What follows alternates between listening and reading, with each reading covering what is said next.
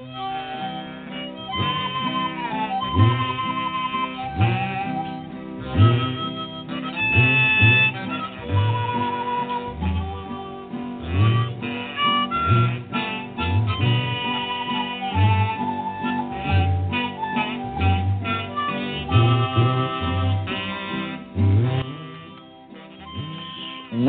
once again to the Lucky Mojo Hoodoo Rootwork Hour, brought to you by the Lucky Mojo Curio Company in Forestville, California, and online at luckymojo.com.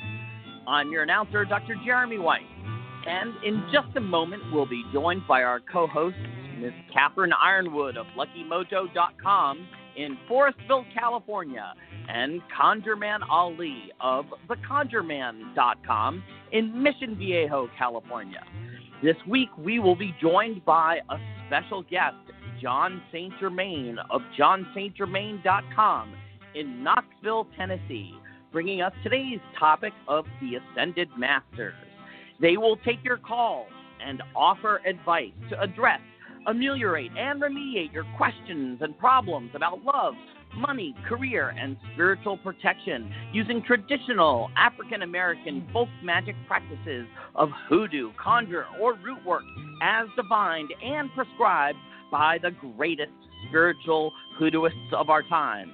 You can learn a lot just by listening, but if you're selected from among those who have signed up at the Lucky Mojo Forum at forum.luckymojo.com and called into the show, then you will be on air and receive a free consultation. We'll be going to the phones in just a moment, but first we're going to catch up with our co-hosts, Miss Cat and Conjurman Ali. How are you guys this fine Sunday, this Mother's Day? Well, as a mother, I'm just doing fine. and I'm happy Mother's Day to all the other mothers. And if you haven't called your mother yet, you really ought to. And, thank her for your life. And if you have no mother on earth, you can always wish a happy Mother's Day to any mother. Because although in the United States the concept of Mother's Day is associated with sending flowers to your mother and gifting things to your mother and taking your mother out for dinner, if we look back to Chairman Mao and the Cultural Revolution, we find that Chairman Mao revolutionized many of the traditional Chinese holidays, including Boys' Day and Girls' Day, and made them be for all children. In other words, if you didn't have a boy or a girl, you were to salute and greet any boy or girl on Boys' Day and Girls' Day. And having read the works of Chairman Mao back in the 1970s, I decided that that was a very good idea. Pretty much every other idea that Chairman Mao had, I do not approve of. But I liked his idea of genericizing these holidays. So when people get all bent out of shape because Happy Christmas to those who celebrate it. No, just Merry Christmas. That's it. Happy Rosh Hashanah to my Jewish friends. No, just Happy Rosh Hashanah. Every day is a holiday, and Mother's Day can be saluted anywhere. Call any woman who's had a mother and say Happy Mother's Day. But you can say Happy Mother's Day to any child because every child had a mother. Therefore, don't worry. Call your mother. Say hi to everybody. Practice safe social distancing. That's my Mother's Day message. I know, just another nutty eccentricity from the lady with too many eccentricities to count. All right. Well, I guess the next question I'm going to bring in is, how are you doing, Ollie? I'm doing well, and I love the sentiment of just saying Happy Mother's Day to all mothers. So happy Mother's Day to all the mothers out there. It's fantastic, and it is, you're absolutely right, every day is a holiday. I've been quite busy, keeping busy, I should say, in the lockdown experience that we're all going through right now. But today was a nice kind of reprieve from all of that, getting a chance to, visit with Mom and celebrate her as she rightly deserves. Hopefully everyone can find a little bit of hope in these kind of weird and crazy times by focusing on the things that really matter, family, friends, the connections that we make, which is a very Taurian sentiment, but I think resonates with all of us. So take today, and no matter how crazy it gets, spend it with a little bit of love. Yeah, that's a good way to put it. Now, I'm going to bring up another little topic here just quickly. We are still in the days of COVID-19, and I'm just going to give a few recommendations to those who want to follow up as to why I said them. If you're not taking a vitamin D supplement, I want you to start taking vitamin D now. Don't overdose. Just take the regular recommended amount of vitamin D. It has been found through what I would call a sifting process, looking at a large number of infected people and those who died and those who did not die, and what medications they had been taken prior to getting COVID-19. If they were on a vitamin D supplement, they were much less likely to die. So go ahead, take that vitamin D supplement. Number 2, those who had been prescribed baby aspirins or any kind of aspirin for the prevention of stroke or heart attack or any such thing, or who were taking aspirin regularly for pain relief, if they had been taking aspirin prior to getting COVID-19, they were much less likely to die. And the mechanism of this one is very well known because COVID-19 contains some what are called coagulopathies, in other words, clotting disorders, and so the aspirin will thin your blood. If you are taking a blood thinner, you don't need to add aspirin. Your blood thinner is just fine. If you are taking something to thicken your blood, consult your doctor. Then, number 3, and this is the unexpected one, and this is just throwing this out into the world. There is a over-the-counter medicine called famotidine, Pepcid AC, whatever you want to call it, but famotidine is the name of it. It's used for gastric reflux, and it used to be a prescription only, then the patent ran out. It's now just over-the-counter. They found that people who were taking famotidine, because they had GERD, the gastric reflux disorder, that they died at a much lower rate, that more of them lived. I'm not saying you should be taking this as a preventive, but if you are taking it, consider yourself lucky. If you have a thought in your head about it, hey, it is not going to hurt you to take it. So there you go. That was your weird news from science today. And that is only from one study. It's just from one study. It has not been replicated, but it all makes a lot of sense. And I just would, just on the side note, as we know, a much higher percentage of Black Americans die of COVID-19 than they would be represented in the population. And there are reasons for this. Number 1, systemic racism, which is doctors and nurses not caring for or seeing as promptly Black patients. Number 2, systemic racism leading to economic deprivation, in which there are what we call hospital deserts, where it's hard to get to a hospital in the Black part of town, or economic direct impact of having lower paying jobs and so forth and so on, poverty in general because we don't have a single-payer health plan. And those will account for some more excess Black mortality. Something else that will account for it is diabetes, asthma, and obesity, which are endemic in the Black community. The doctors and nurses are not responsible for this. This is the responsibility of the patient, and they should take it seriously rather than praising all forms of body no matter what. You should look at somebody, say, you are obese, and you really should bring that under control. We're not talking about making everybody scrawny, but we're talking about getting that morbid obesity down, and that will also relieve diabetes. However, why did vitamin D come up?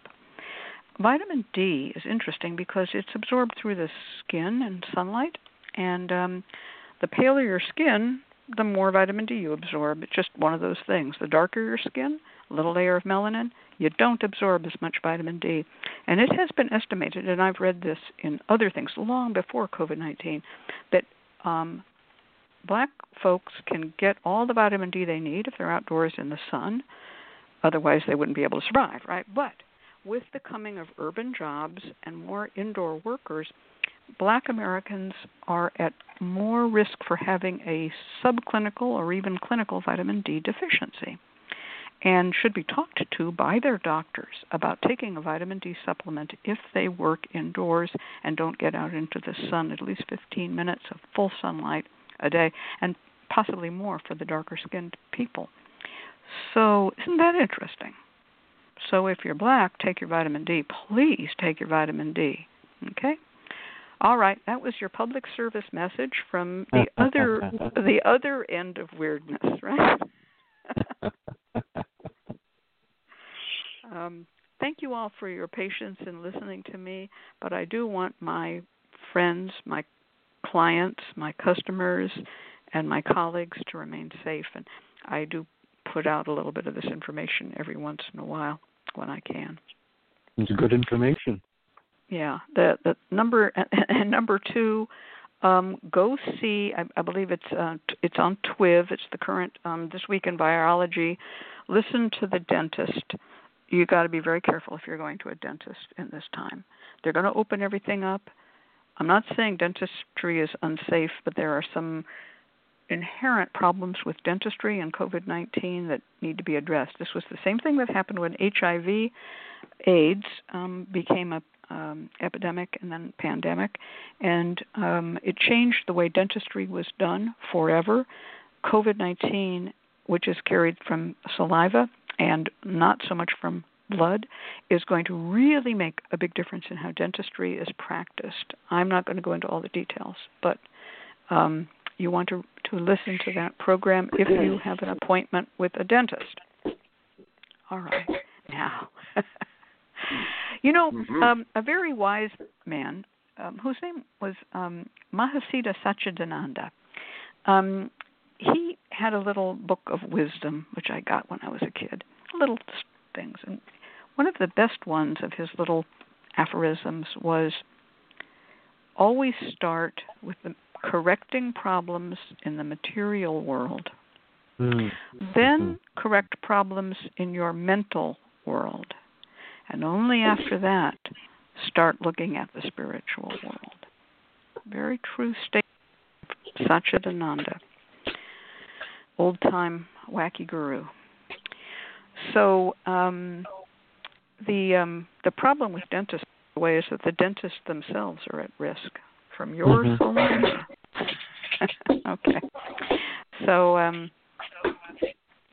and of course, if your dentist has had a COVID-19 patient in the room that you're being examined in and the surfaces haven't all been cleaned, you're just lying down in a bunch of biofilm. Not so good. Okay. Now, today we're going to talk about the Ascended Masters. We've taken care of the material realm. Now the spiritual. We've touched lightly on the mental realm. Happy Mother's Day, right? And now we're going to go to the spiritual realm, the Ascended Masters. So we're going to bring in our fabulous friend and colleague, John St. Germain. How are you today, John St. Germain? Oh, fabulous.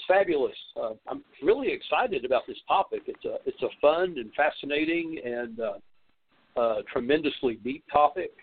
You could spend a year talking about this topic. You really can. I'm excited to be here. Yeah, I'm really happy to have you here. I'm going to say that this could not come in a better time. You've been working on your Shrine of the Ascended Masters for quite a while, and we've been seeing pictures of it on Facebook as the painting has proceeded, and it's just lovely. But in the meantime, at the same time, parallel, Miss Michael and Dr. Jeremy and I, and other helpers in and out, Emika, Lady Muse, Oniki Muse, have been working in this, Miss Michael that I mentioned, Papa Newt, oh my God, well, the whole tech team. And we've been working on the Ascended Masters. And so it kind of collided. It was like one of those cosmic coincidences. We're coming at it from this World Wide Web point of view at the Readers and Root Workers, and then John, you've been coming at it from actually building this Ascended Master Shrine. So I would like everyone to just be aware of and maybe the URL can be posted, of the Readers and Rootworkers New Age page. And that has been upgraded in large part by Miss Michael. Just wonderful work. And then from that, you can also go to the Ascended Masters Hub page at Readers and Rootworkers, and you'll see that we're building out individual pages on the individual Ascended Masters. Now, we don't have them all finished yet. We're still in progress, and I think John is probably still painting, right, John? Oh, no, it's finished. It's finished. Oh, well, you beat us then. Yeah. Well, yeah, considering that there's... I have a very well-developed shrine at this point, and it's up and running, and I've got some pictures on Facebook, and there's a nice section of the Temple of St. Germain on my website. It is a work in progress. It's very hard to find portraiture of all the Ascended Masters. They're scattered all over the world, various vendors all over the world. It's hard to find a collection, a representative of all of them. So I have some coming in from Australia now. A vendor in Australia is sending me another 10. So right now I have... So you're still hanging pictures. Still hanging pictures, waiting for some. I have 12 up, and I have another 10 or 11 or 12 coming from Australia. I'm waiting for those to put up. But right now, it's fairly complete. All right. It's wonderful. Well, the photos I've seen are wonderful. But right now, we've got a whole bunch of people asking, what are Ascended Masters, and what does this have to do with the New Age? So I'm going to back up a little bit. I'm going to give a little introduction before we talk about this. So the New Age tradition... A lot of people think it started with hippies gone wrong or something, but it didn't. The New Age tradition is a late 19th century thing. People started talking about a New Age. They were talking about the coming of the Aquarian Age in astrology, which debatably did not start at the year 1900, but some people wished it would, and some people thought it would start in 1961, but it's not. We're not there yet, but that's okay. But the term New Age began to be bandied about. New Age was also being used by the temperance movement. It was being used by the female suffrage movement. I even have a giant potato chip can for a 5-pound metal can for New Age potato chips. So it was a word that was going around. At that time, some new religions were being founded. One of them was New Thought, and that was started by Mr. Phineas Quimby and his colleagues and friends. And a lot of people confuse New Thought with New Age. They're not the same. They are not the same. However, New Age borrowed some concepts from New Thought, which was at least 50 years earlier in its start. And New Thought has the idea that you can actively create your own reality by exercising your thought.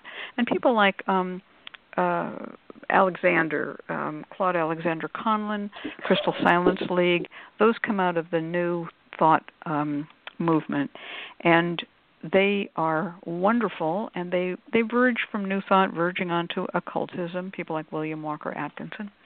However, the New Age came out of something else. There was a revival of Hermeticism and a sort of romanticization of the Hermetic corpus of occultism, what we'd call occultism, and ceremonial magic. And there was also another new religion on the stage at that time, which was spiritualism, which started around the same time as New Thought. Spiritualism had the idea that you could talk to the dead. But other than that, also you could talk to other beings, angelic beings, and so forth. Pure spiritualism usually is just about the dead, but spiritualism has usually embraced over the years the idea of correspondence, verbal correspondence, auditory correspondence with angels. So the blend of all of these produced New Age, and the very first of the really influential New Age religions was Theosophy, which is the study of deity. And Theosophy was founded by Mr. Olcott, Ms. Blavatsky, and it was carried on by some of their students, and Mr. Judge also. And these folks had various spiritual experiences. They were looking to incorporate Buddhism and Hinduism into their new religion. And they began to, Blavatsky had talked about journeying in Tibet, which was a pretty unknown area at the time, although the Young Husband expedition had been there. And so they were living in India and studying with Indian gurus, which, they felt had some wisdom that was not in the Western esoteric tradition. And through the middle of all of this, the Mahatmas appeared, and the Mahatmas were these masters that began to correspond physically, verbally, and by letter with members of the Theosophical Society. Mahatmas just are great souls, and these great souls were 3 in number originally. There was one named Kuthumi, also known as Rishi Kuthumi, also known as Kuthumi Lal Singh. There was another one known as El Moria, and these, and there was another one who was, he was sometimes called Prince. He was called Master Rakovsky, and Master Rakovsky was supposedly of some sort of Russian, but he was living up in the Himalayas, and these masters preached reincarnation to the Theosophists. So the Theosophists adopted from Hinduism and also from some of the Buddhist traditions and some Chinese animist traditions, the idea of reincarnation. At the end of the 19th century, and the Theosophists have said their work was done, all 3 of these men ascended. In other words, as in Buddhism, they had been bodhisattvas. They had taken a vow to help others before they found nirvana. But in the scheme of theosophy, there's no nirvana. There's simply a golden land of the ascended masters. And they had done with all of their reincarnations. Now, all of their reincarnations were logged and known up to a certain point. And you have to understand, this is a religion in and of itself, theosophy. It had its own pantheon. It had everything of its own. And again, I'm going to recommend you go to the AIR page on the New Age tradition. What happened after the death of Madame Blavatsky was that Annie Besant, who was her student, put a little less emphasis on the ascended masters than she had. And in the breach, a man and his wife became interested in the ascended masters. And this man's name was Guy Ballard. And he went up to Mount Shasta in California. He was looking for gold, I think, as the story goes. And he was put into contact with the ascended masters. And from this grew an entire new religion. It's like a schism. It's like how the Lutherans came out of Catholicism, how the Christians came out of Judaism, right? So we have a new religion. And they called their religion I Am, the I Am movement. And if you go to the page on Ascended Masters at Regis and Rootworkers, you'll see some of this history, and you'll see pictures of Guy and Edna Ballard. And Guy and Edna Ballard were leading the I Am movement as World War II broke out, and they became hyper-patriotic. And it was declared that they themselves were reincarnations. Not that they were ascended masters; they were people, but that they had been that Guy Ballard had been previously George Washington, and that Edna Ballard had previously been Benjamin Franklin.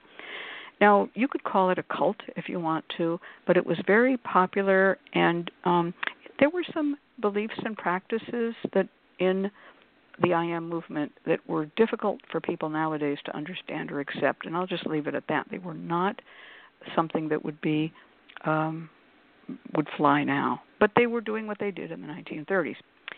From them, after they, passed from this thing, a lady named Geraldine Innocente developed a new religion. Again, this is like the free will Baptist forming off of the Baptist, right? And this is called the Bridge to Freedom.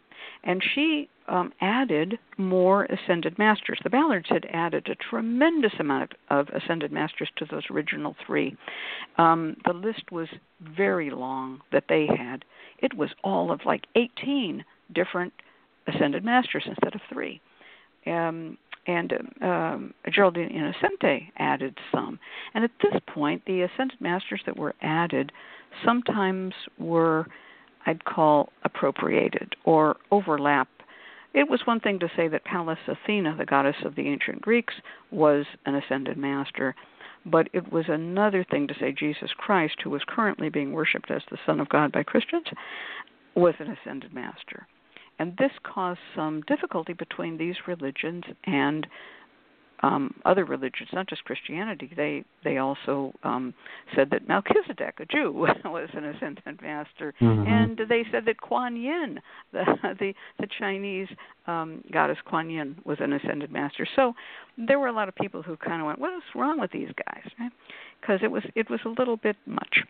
Of course, I feel that way as a Jew every time I hear about Saint Michael, because I know him as Archangel Michael.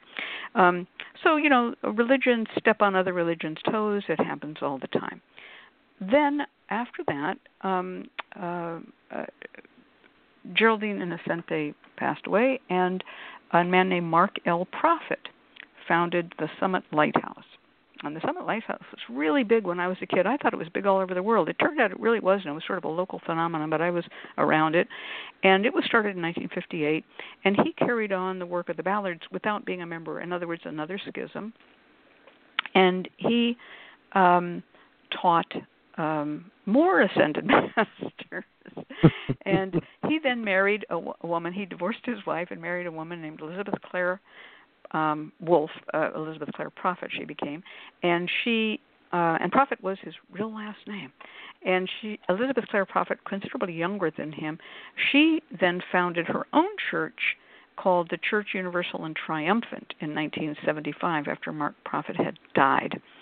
So these groups all work with ascended masters. They are not the be-all and end-all of the New Age. The New Age went on in other directions without ascended masters, with crystal healing, with Reiki, with, rainbow auras. The New Age encompasses many bits of other religions, and it has its own theologies, its own cosmologies. There are many New Age people, for instance, who believe in extraterrestrials, and there are many who do not. But right now, we're drilling down from the New Age to the ascended master theology. Okay, so having said that, and I know that was a long introduction, but I wanted people to understand this didn't just come out of nowhere. And at this point, as John and I have marveled, there are in some churches lists of 200 ascended masters. And we're not going to put them all at the Readers and Rootworkers site. And those which are coincident with known deities like Kuan Yin will really be listed with their deity-ness and with just a call back to, oh, by the way, these New Age people say this is an ascended master.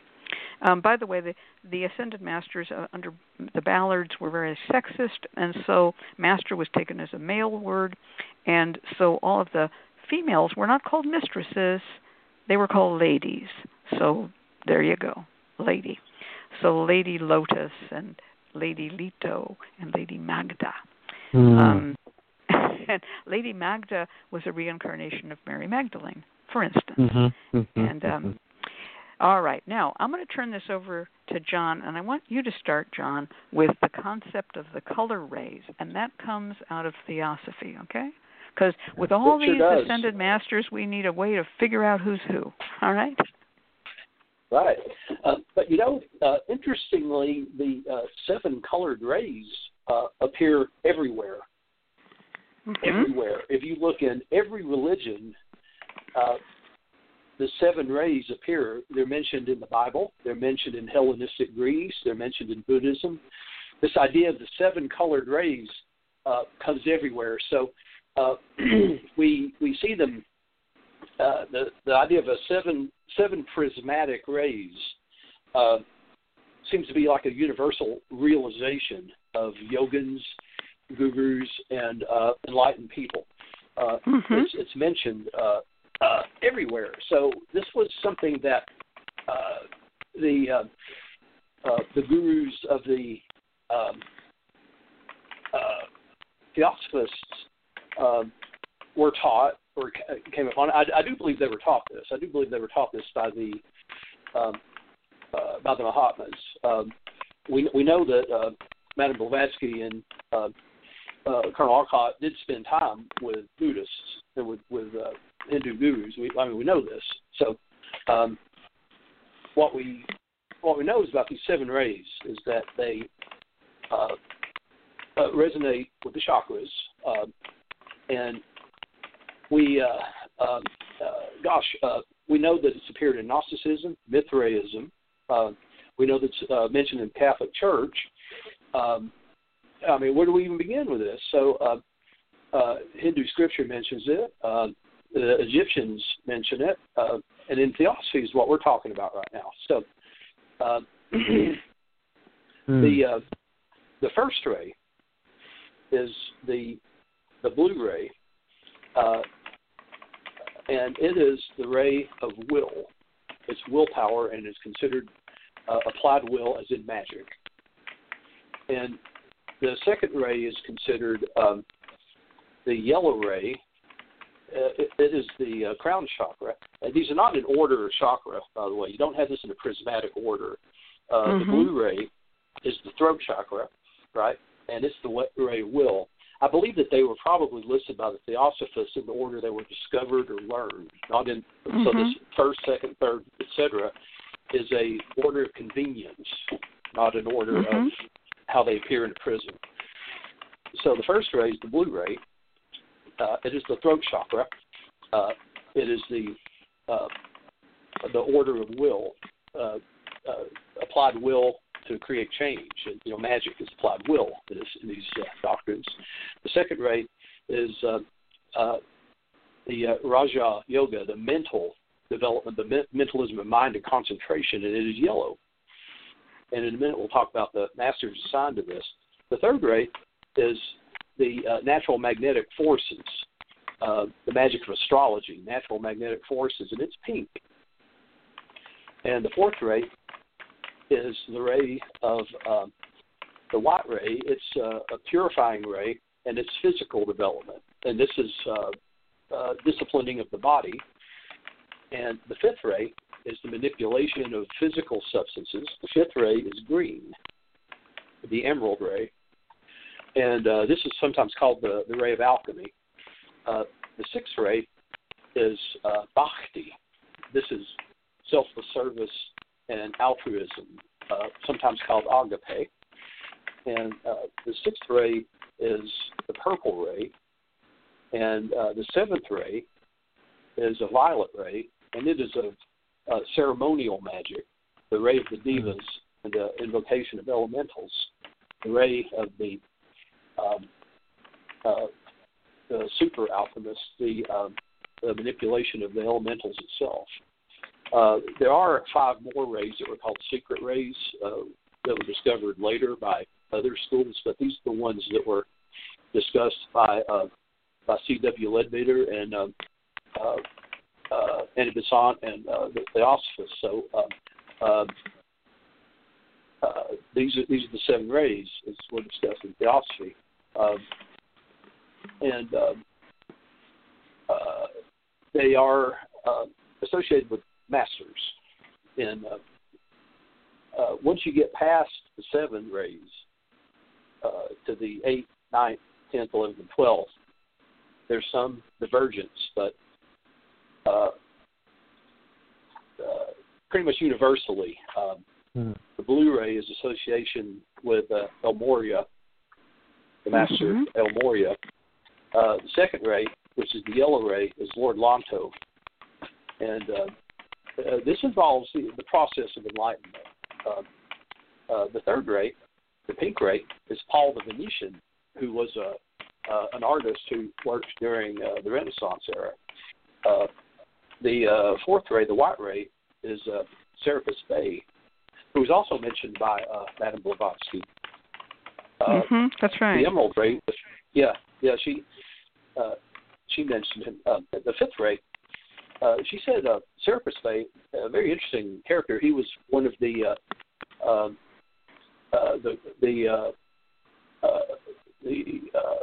bearers of the light that were mistaken. He was part of a group that was the bearers of light that were mistaken for Lucifer and the fallen angels. A very interesting character. The fifth ray, the emerald ray, is Master Hilarion, who's a chap who existed during the Hellenistic Greece. The sixth ray, the purple ray, is Lady Master Nada. And the seventh ray, the violet ray, is our old friend Saint Germain. A person we should discuss in detail because he's a very, very, very interesting individual. And, so now we kind of know these are the major masters or mistresses of those. You said purple was Lady, and I didn't hear what lady she was. Oh, Lady Master Nada, Nada, Nada. Oh, Lady Nada. Nada. Okay, got it. Yeah. Okay. Yeah. So Saint Germain, you have the name Saint Germain, and I know that people have asked you over and over, are you an incarnation of Saint Germain? And I know you answer no. Yeah, I always say no relation. No relation. It's interesting that name Saint Germain, it's just a name. There are people living now with that name. It's just a family name, but it has some, strong resonances. One of my favorite books on palmistry, probably my very favorite book on palmistry, is a book, I guess early 20th century book on palmistry. I don't know if you have a copy of it, John. Do you know what I'm talking about? It's a very large, oversized book on. Yeah, it's called the Saint Germain book on palmistry. So it's a name, and I believe Saint Germain also wrote about graphology, handwriting analysis. So there are but I find that these what we might call coincidences sometimes have a certain resonance. And here you are, your name is Saint Germain. You've written 3 books on palmistry. And now you're making a shrine to the Ascended Masters. Well, people have asked me since the 80s, they say, do you work with the Violet Ray? Do you work with Saint Germain? And I said, I have worked with Ascended Masters, but I've mostly worked with Lord Lonto and Paul the Venetian, and for reasons that become very obvious. And I say Saint Germain is a family name. I had a great-grandmother whose name was Madeleine Saint, and she married a gentleman named Alfonso Germain. He pronounced it Germain. She was her 4th husband, and he died of apoplexy. It says on the death certificate. I can show it to you. And she said she never remarried. She said I've worn out 4 husbands. I'm not going to go for a 5th. That's how she said it. She said I've worn out 4 husbands, and she said I'm not going for a 5th. And she is, when I talk about my grandmother, my spirit grandmother, it's her. It's not my actual grandmother. It's my great grandmother, Madeline. And she called her, so she was Madeleine Saint Germain, and Saint is the middle name, and that's kind of the joke I say. I say, Saint is my middle name, and so it's of course the Saint Germain was the Comte Saint Germain. He was Count Saint Germain, and nobody really knows his real name. Historically, he was very interesting because it is documented, well documented. He is better documented historically than, say, Julius Caesar. That people saw him over a course of 100 years, and there was people that saw him over the course of 50 years, and he never aged. It's well documented. Yeah, well, the Count Saint Germain is Doc Murphy, who's. My gosh, Doc Murphy has a PhD, and she writes, "My head is spinning," so we better slow down. Yeah, we better slow down a little bit. We got to slow down here. Saint Germain was the ascended master who was a student of Master Rakowski. And he is sometimes some groups identify them as the same, but they can't be the same if one is an ascended master and the other guy is his student. Saint Germain is a mystery creature.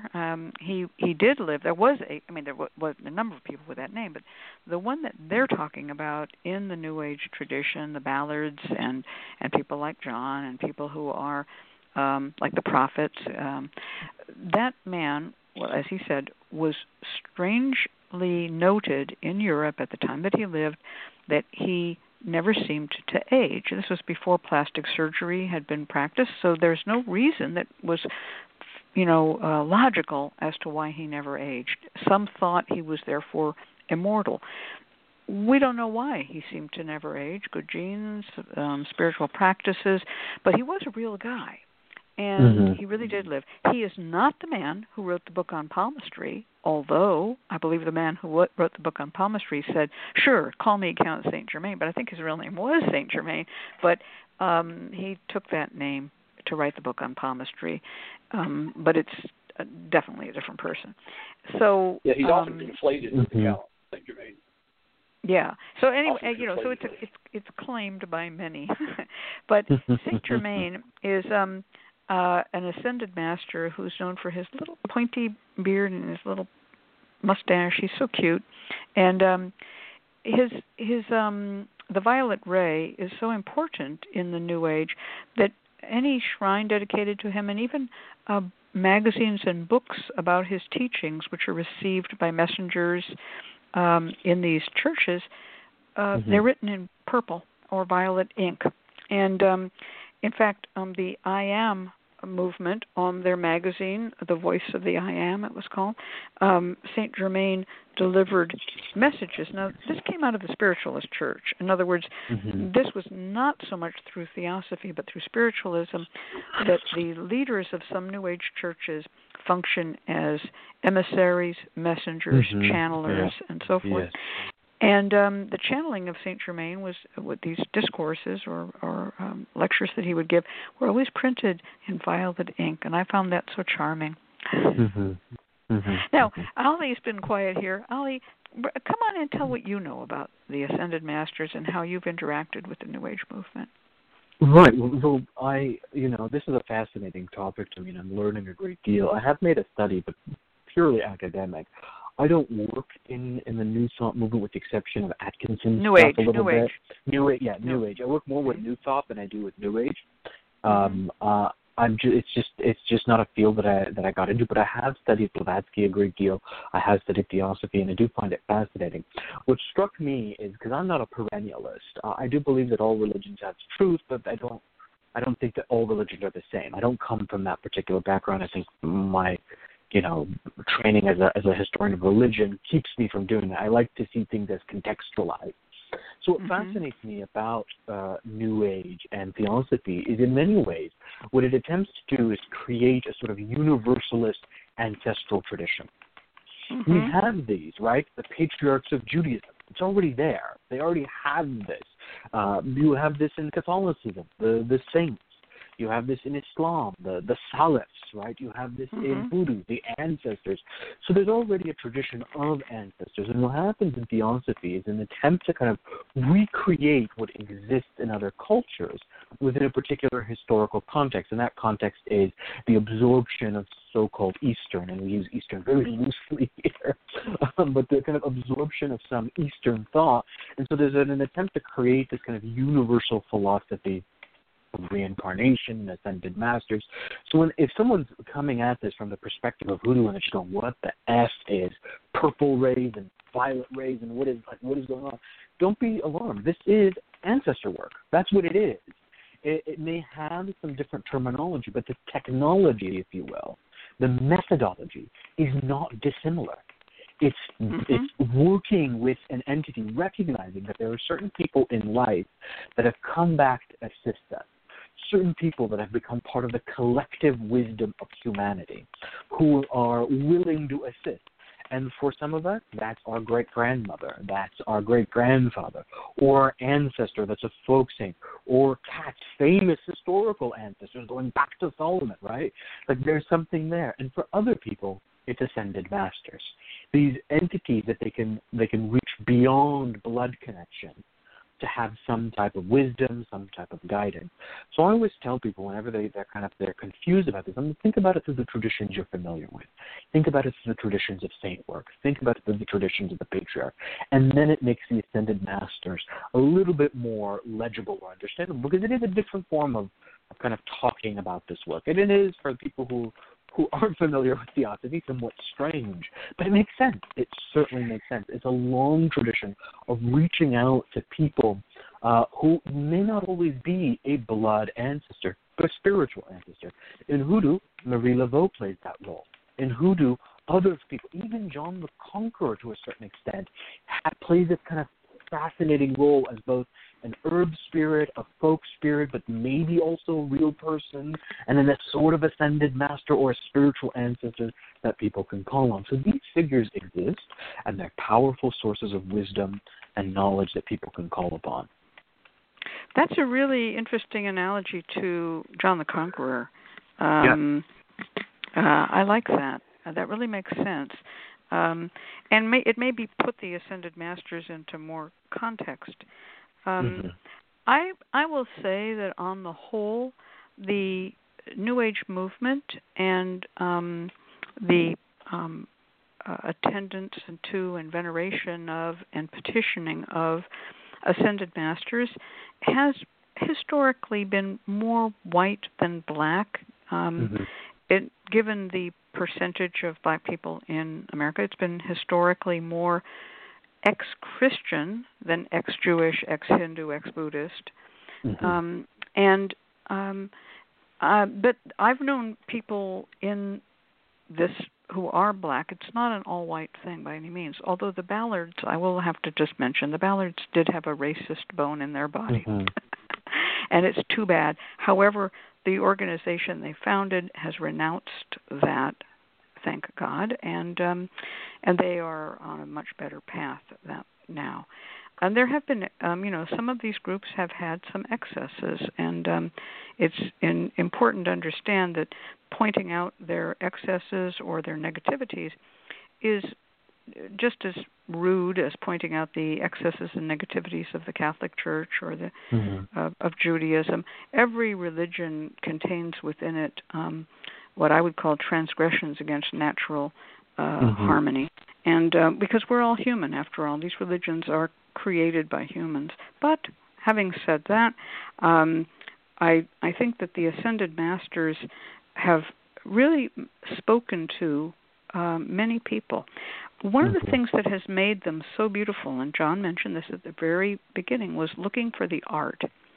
The Ascended Masters, the first painting of Ascended Masters that we have is this painting that was of Madame Blavatsky surrounded by three of the Ascended Masters. And it's a very nice painting by a guy who was a German painter of religious subjects. But when the Ballards began the Voice of the I Am, they hooked up with a man who was a really amazing artist. His name was Charles Sindelar, and he was a Czech, and he had come to America as a painter. He was a classical painter, very Beaux-Arts style, and then he got into a sort of an Art Deco style, and he had done beautiful menus and posters and things in New York. He came to L.A. Following the movie world. His wife was a silent film star, and when the Depression hit, he had no more work. And he had this studio called Charles Sindelar Studio. He had beautiful things. He made things. He had sculpture. He was really a phenomenal person in his own right. And Ballard found him when he was looking for work. And Charles Sindelar designed the magazine called The Voice of the I Am. And every issue had a beautiful painting by Charles Sindelar, and then inside there would be more, another color painting reproduced, and then there would be purple line art of these masters, and this art, because Charles Sindler could just draw them right off, and he printed them. They were printed in gorgeous color, beautiful paper, and those pictures of the Ascended Masters became what people saw. Charles Sindler really has to be praised as the man who put these images together from descriptions from spirit mediums who were saying, oh, he has dark eyes, or he's short, he's tall, and Charles Sindler would draw these, and paint them, I should say, and they're beautiful. There was another painter named May de Camara, who is a woman, and Edna Ballard liked her art. She had what I would call the big eye art. She drew piercing eyes and used the same color palette that Charles Sindler did, probably under his influence, but her art had more of a waif-like look, and so some of the paintings and pictures are like that. These prints can still be had, and it's common among those who work with the Ascended Masters to hang their hang their paintings on the wall, and they come in various sizes, and they are used in the same way that a Catholic saint picture would be used as an emblem of that which you are petitioning, the one to whom you petition. It is common in the veneration of New Age Ascended Masters to make what are called decrees. You get up in the morning and you make a decree. Now, this is very similar to New Thought and also to Pascal Beverly Randolph, the African-American Hoodoo practitioner who was a spiritualist who came up with a word decretism, meaning the ism of making decrees. He had the idea of volantia, which was willing, decretism, which was to make your decree, which now in modern times is called your affirmation. And then the third thing that Pascal Beverly Randolph has was poseism, which was to sink into a receptive pose and allow your blessings to flow. Well, this idea, which really shows to me that Randolph, who influenced Theosophy, his ideas still carry on into this New Age world, but the idea of making the decree, what your day is to be, what you attract to you, what you wish to have happen. And in New Thought, those are called affirmations, but in New Age, they're still called decrees, just after what Pascal Beverly Randolph called them. So, John, tell us if one wishes to work with one of the Ascended Masters, do you recommend getting a picture of them? I do, yes. It's like anything else. Now, Hoodoo and Ascended Masters. I'm very, say you're a Hoodooist and you say, well, I'm going to work with an Ascended Masters. Can I do that? Well, sure. Like Conjuring Ali says, well, you can treat it. You can make an altar like an ancestor altar. I find a lot of similarities in these practices. The decrees, the affirmations, the process of creating a spiritual connection. You should read some of the literature on it. There are many books that will tell you how to reach out and make the connection. There are so many personalities. If you look at the descriptions of the personalities, you'll find a person that speaks to you. For instance, Lantos, I loved Lord Lantos. I just loved him. And as I began to learn about Lantos, he was the Duke of Chow in a previous incarnation. The guy who wrote the I Ching. The guy who wrote the I Ching. Or the guy. Well, he wrote the comment. No. It was King Wen who wrote it, but then the Duke of Zhou wrote the second part. The commentary. Yeah. The commentary. And then yes, he was also the Yellow King in a previous incarnation, and so the more I read about him, the more I said, this is someone who can really give me some guidance. And of course, then Paul the Venetian was a very skilled artist and engineer, an architect. And I said, these are two masters whose archetypal energies and skills can really help scattered guy like me ascend. So, if you were looking, and it's very odd because, I was working, I have worked with Saint Germain. My chapel is dedicated to him, and it's so purpley. It is so violet and purpley. It's unbelievable. And Saint Germain is a very strong spirit, and keeps me focused. So he's kind of like the overlord, the chairman of the board of the whole thing, and keeps me focused on it. So you find an ascended master, and believe me, you'll find one. There's as you notice, there's hundreds and hundreds of them, and you'll find one and speak with it. I'm working with a client right now, and she says, "Oh, I want to work with Afra," and Afra is the patron ascended master of Africa, and his name is Afrater.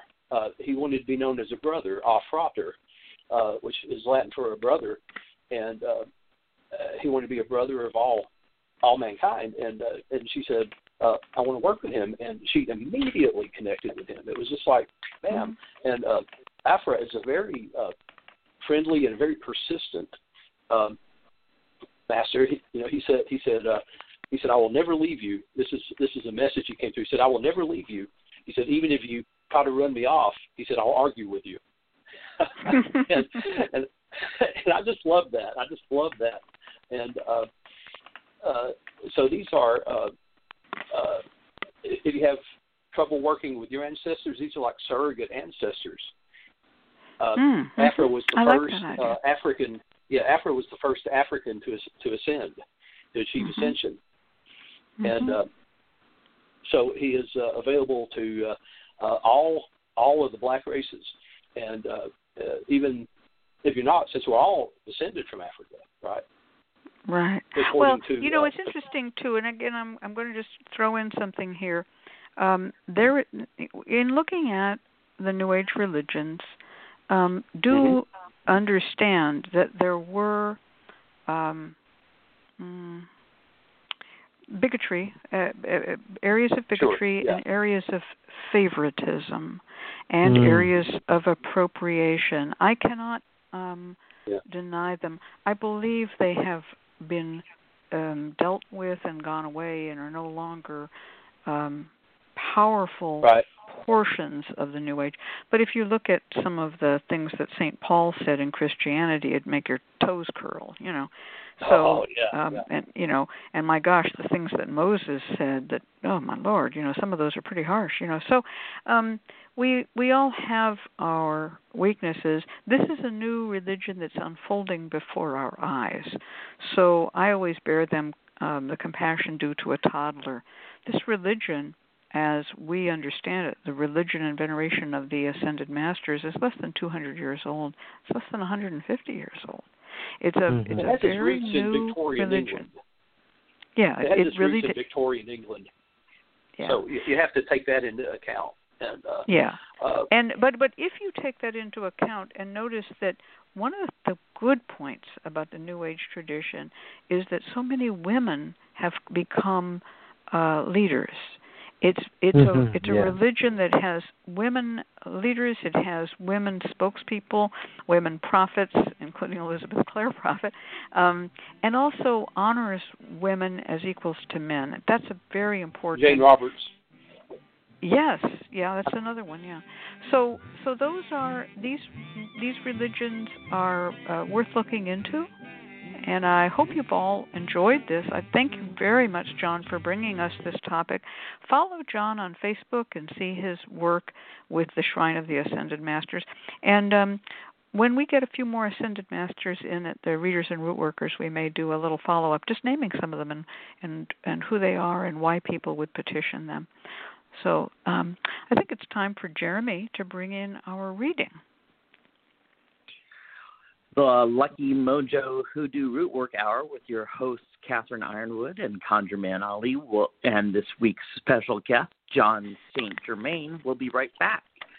Support for this program is provided by the Lucky Mojo Curio Company in Forestville, California, and located online at luckymojo.com. And by the Association of Independent Readers and Rootworkers, AIR, a directory of ethical and authentic conjure practitioners located online at readersandrootworkers.org. And by the Crystal Silence League, a free online prayer service of the Association of Independent Spiritual Churches, located online at crystalsilenceleague.org. And now it's time to go to the phones, and we're going to bring in our first client, Olivia, who is calling from area code 862. Olivia, are you there? Yes, hi. Great. Olivia has called into the show before in February of 2018. Things have changed since that time, but Olivia is not calling about that particular issue. This is a separate concern about which she has not had a previous reading. She writes in.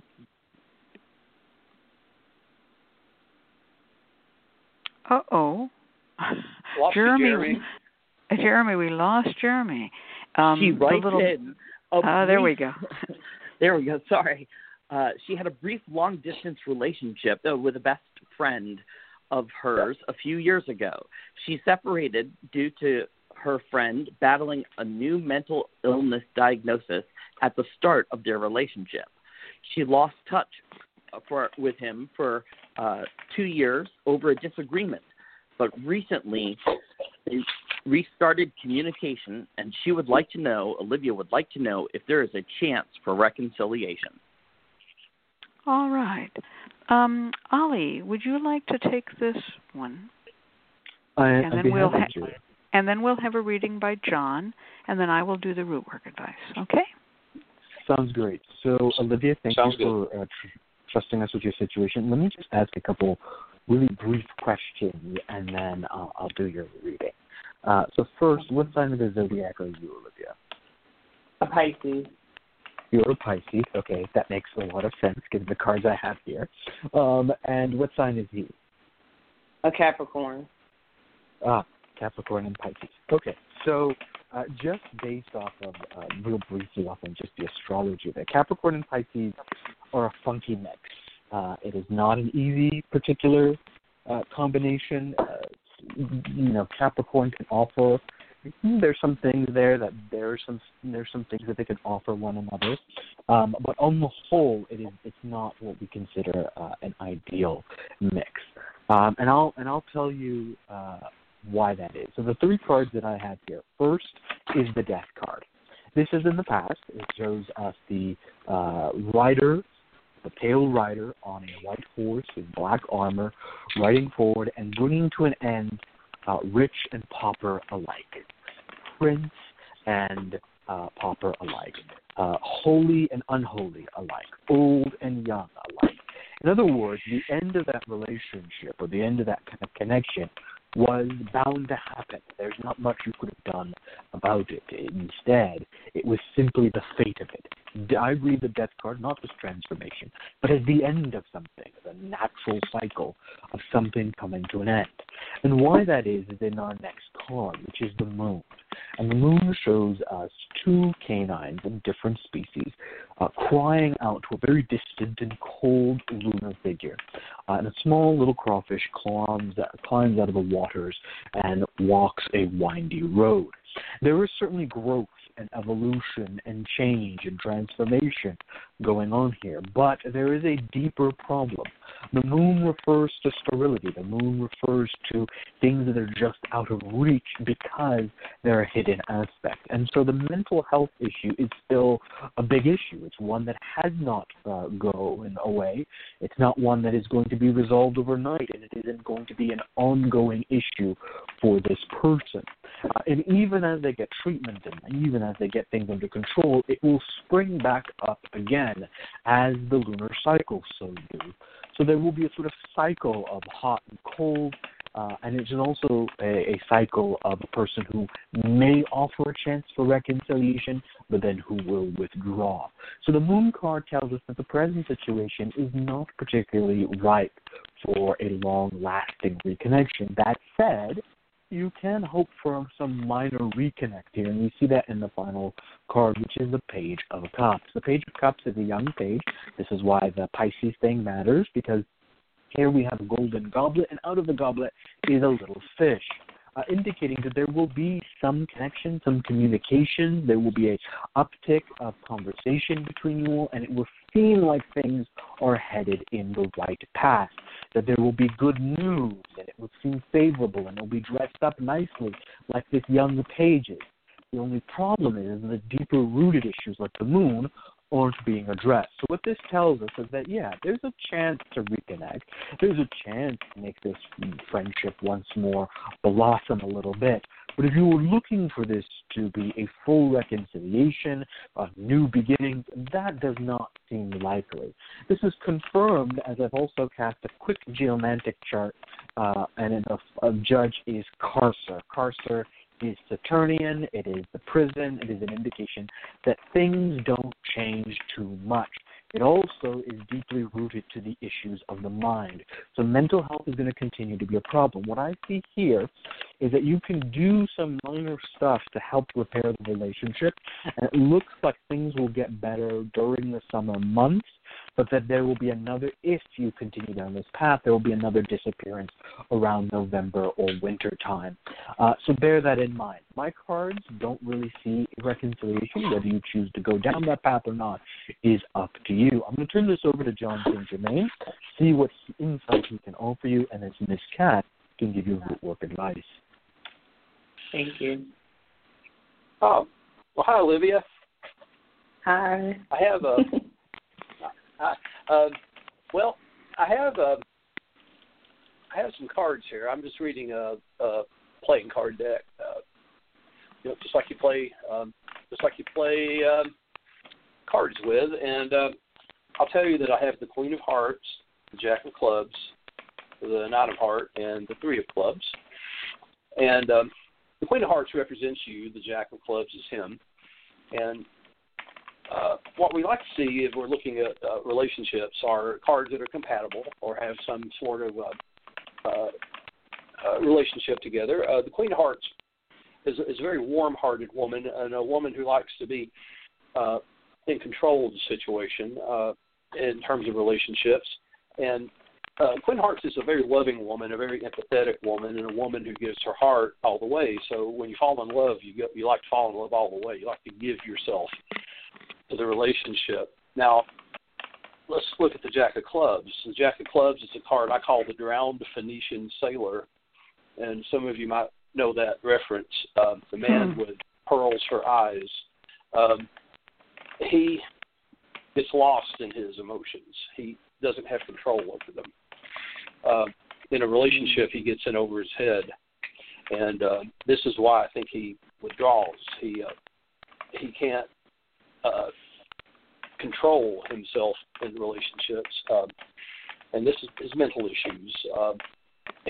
When the emotions get too strong, he drowns in them, and that's when he builds up the walls and he shuts down. He means well. He's not a bad man. He means well, but this is like fire and water. It makes steam, but it's mutually destructive. The next card is the Nine of Hearts. There's a lot of love here, a lot of love. You ever hear the saying, love conquers all? I wish that were true.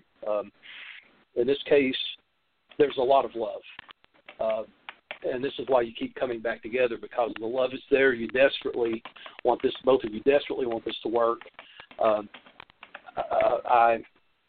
I always root for love. I always say, oh man, let's make this love work. I'm not saying it can't work, but oh my goodness, it's like you come together and there's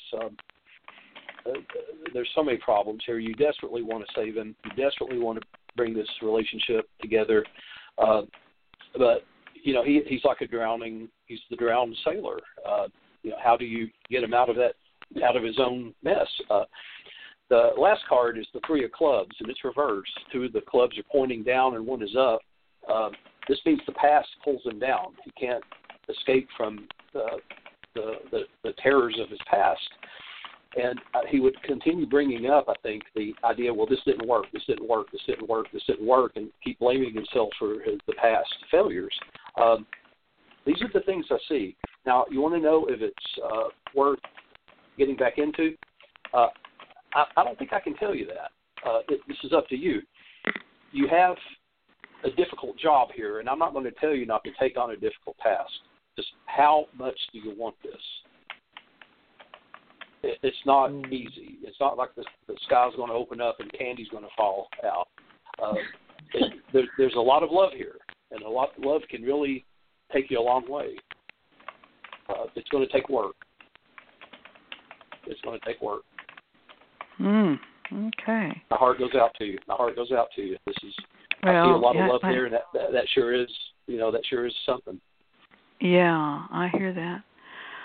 All right. Well, I'm gonna. Does it make sense? I took both of those readings under advisement, and they're interesting. They're a bit discouraging. Both readings are discouraging, and I feel for you because it's difficult to say, well, but I love him. Can't we reconcile? But both readings show that the mental issues were so much of a problem that it's not just something that you can lift this heavy weight. He's got an issue of his own. May I ask, and I don't want to pry, but you said he had the newly diagnosed mental illness. What is the nature of his mental illness? Bipolar disorder. Bipolar. I kind of got that already because when Ali said the moon, I tend to tread very lightly with people. I usually say the moon shows mental stress, mental instability, a shifting consciousness, shifts from tame to wild, from sad to happy, from up to down. And then I say it's almost like it could be bipolar disorder because I don't want to offend. But Ali is even more subtle than I am. So, but I'm here to tell you that people with bipolar disorder, if they manage their disease with medication, can be happily married.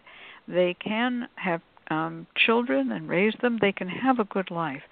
It depends in large part on how severe the illness is, how long or short the cycles are, and how willing the person is to take medication, even with the side effects of medication which are not 100% desirable.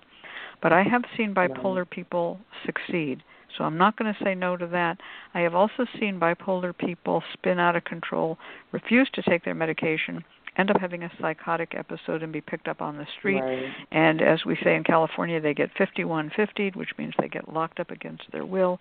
And so be cautious with this. Now, I will give you some Rootwork advice. Remember what I said before about Mahasiddha Satchidananda, start with the material, then go to the mental, then the spiritual. So let's talk about what you can do to help. And is this person currently near you? Can you see them? Talk or touch to them? He lived in Florida, but he's actually planning on moving to New Jersey in a few months. I would start by preparing for his move. If he moves, you're going to go on to stage 2. So I would start with a little altar for him, for his the betterment and peace of his mind. I'd like you to start perhaps with a photo of the two of you together in happier times. Perhaps just a photo of him. If you just want to be generous to him without involving yourself, just a photo of him on a happy day, a good day.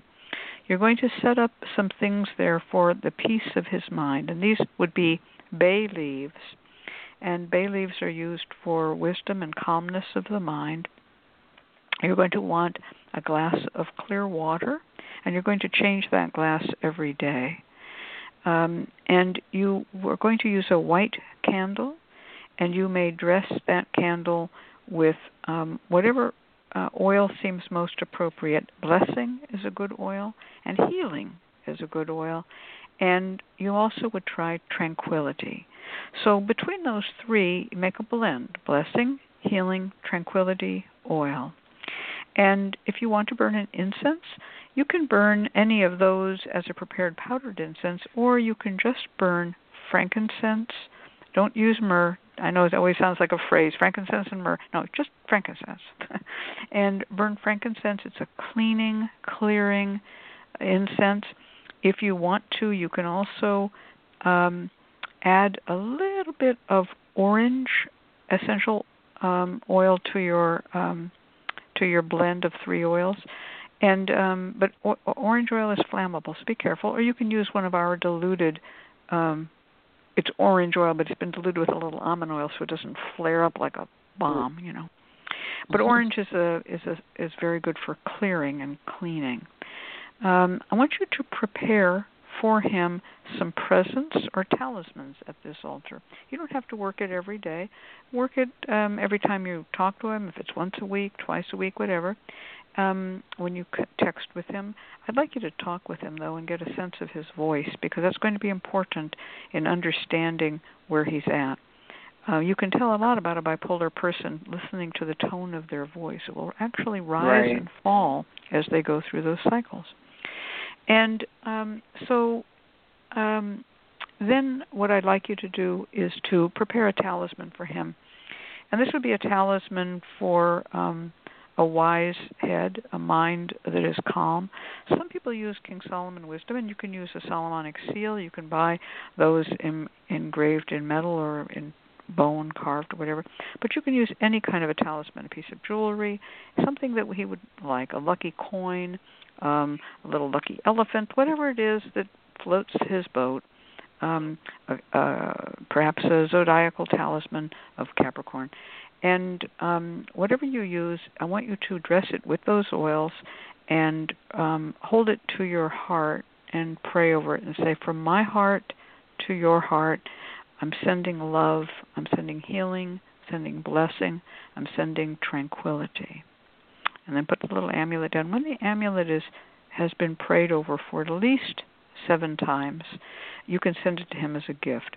If you don't want to send him as a gift, just you can put it aside, and you're going to make another a gift for him. You're going to make a series of these gifts. It could be a pair of socks, but start with an amulet. And I want you to send him these gifts.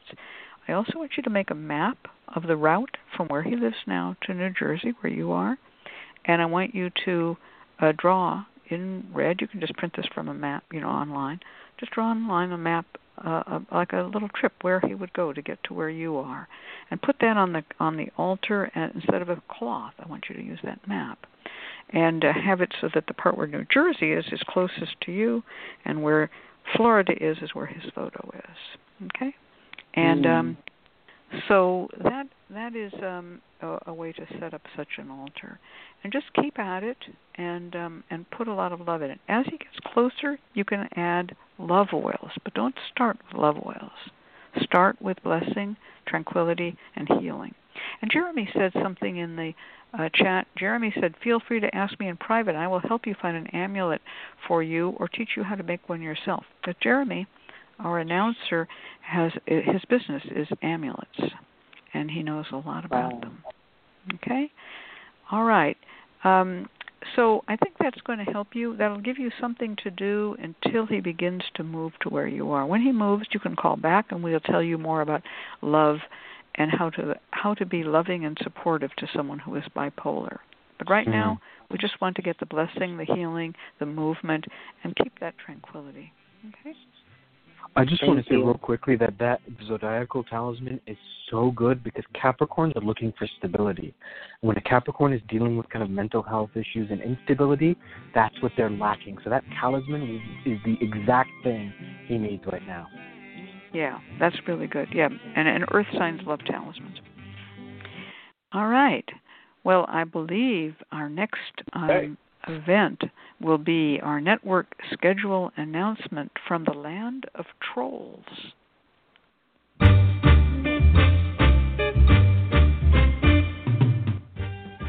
The LMC Radio Network is a media alliance whose excellent shows include The Lucky Mojo Hoodoo Rootwork Hour with Catherine Ironwood and Conjurman Ollie, Sundays 3 to 4:30.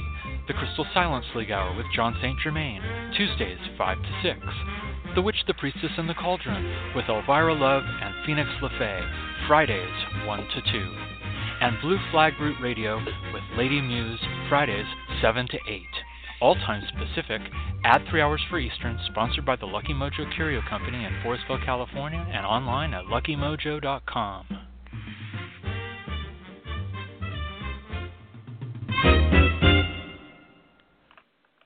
And now it's time for our free spell segment with Reverend John St. Germain of johnstgermain.com. Take it away, John. Well, thank you, Dr. Jeremy. With people having the isolation and other hardships, I know that a lot of folks are worried about money. I have a prosperity spell for you, and not surprisingly, it's a container spell. You'll want a small matchbox, and the idea first, you paint it green, and you can paint it green any way you like. You can get some craft paint. I like to use casein paint, otherwise known as milk paint. Usually the ingredients are natural, and casein paint will last forever. It truly is a solid paint. So you paint it green. You can paint it green on the inside and the outside. This will also waterproof it. And in the matchbox, you'll place a small piece of Irish moss. Irish moss is an interesting prosperity attraction substance. It's not really moss. It's actually a form of seaweed. A silver mercury dime. Now, that's optional. Mercury dimes are not that expensive. They really aren't. But you can. Mercury dimes take the place of actual mercury, which will kill you. Optional. You don't have to have it, but it's highly desired for this. A piece of cinnamon. Get the cinnamon bark. Just break a piece off. A small piece of lodestone. A small piece of pyrite. And a tonka bean.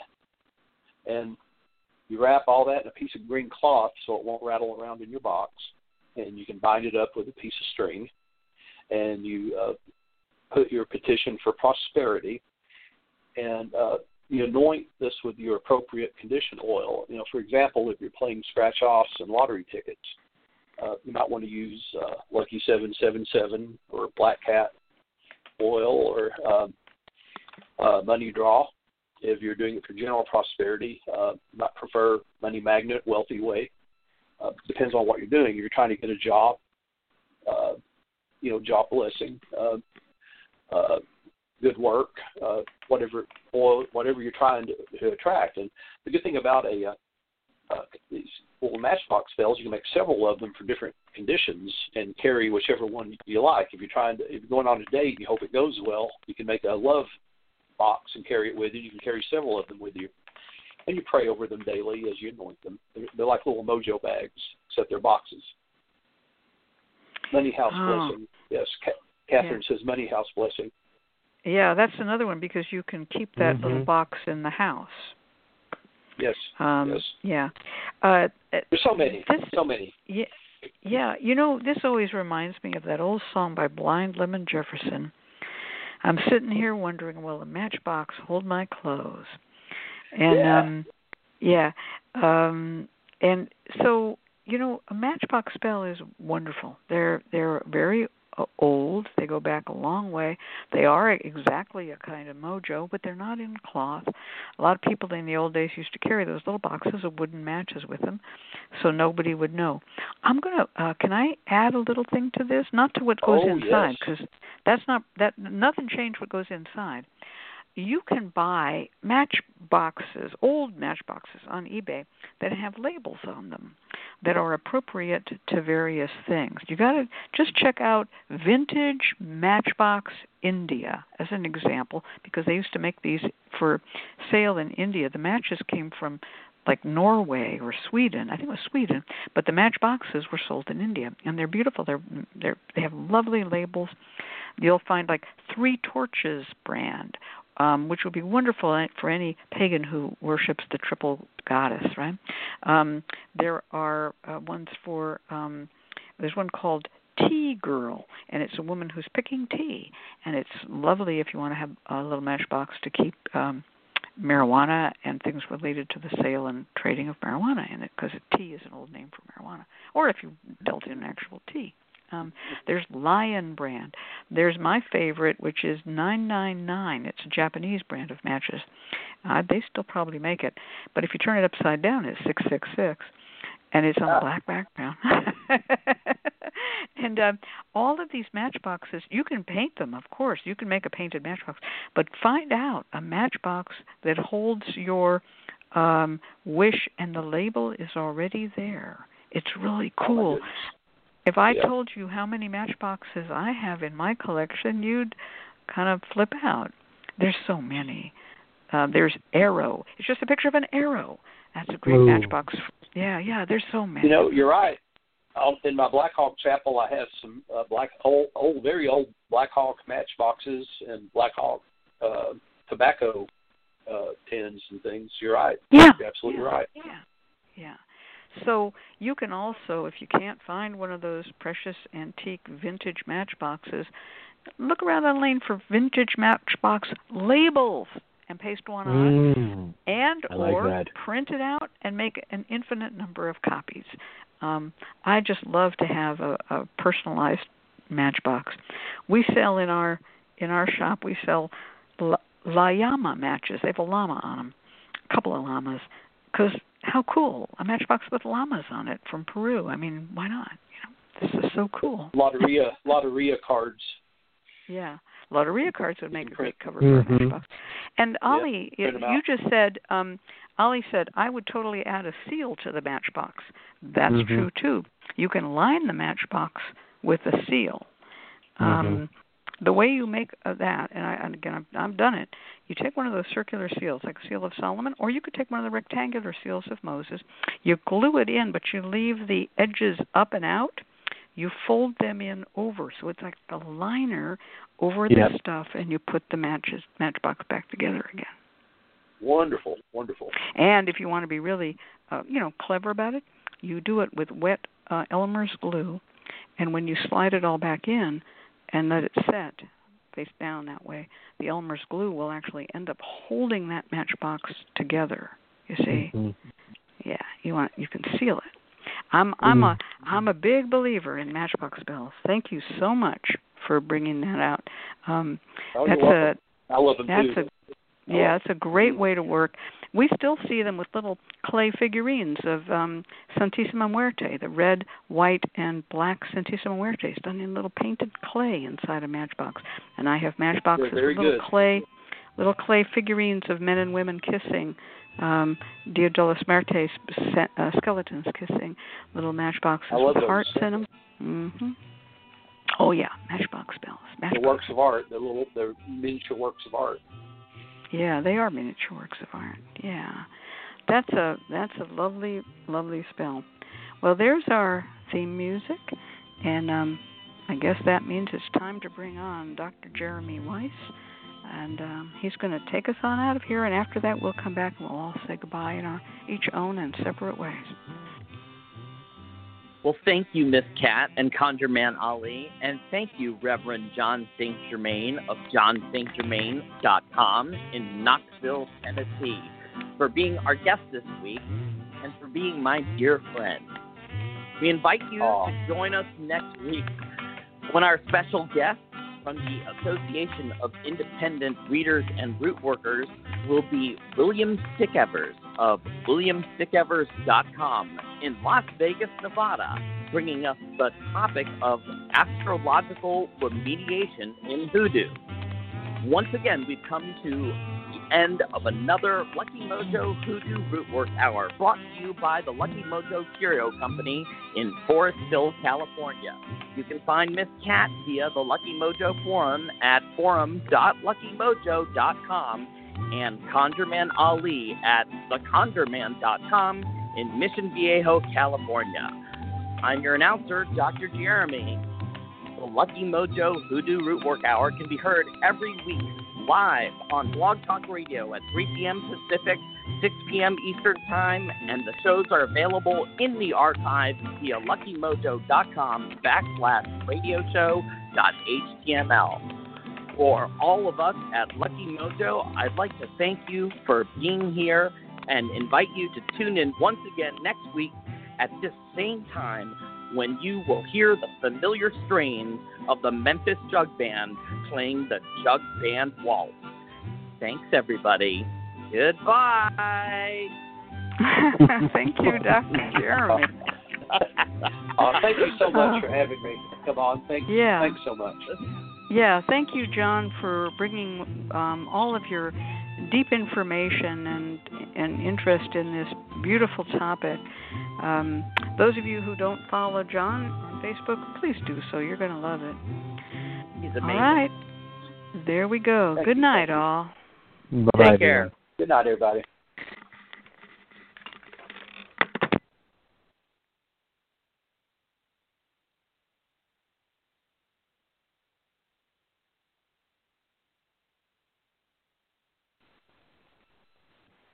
With Lucky Land Slots, you can get lucky just about anywhere. Dearly beloved, we are gathered here today to... Has anyone seen the bride and groom?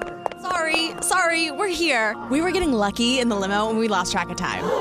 No, Lucky Land Casino, with cash prizes that add up quicker than a guest registry. In that case, I pronounce you lucky. Play for free at LuckyLandSlots.com. Daily bonuses are waiting. No purchase necessary. Void where prohibited by law. 18+. Terms and conditions apply. See website for details. With everything you have on your plate, earning your degree online seems impossible. But at Grand Canyon University, we specialize in helping you fit a master's degree in business into your busy day. Your graduation team, led by your own GCU counselor, provides you with the personal support you need to succeed. Achieve your goals with a plan and team behind you. Find your purpose at Grand Canyon University. Visit gcu.edu.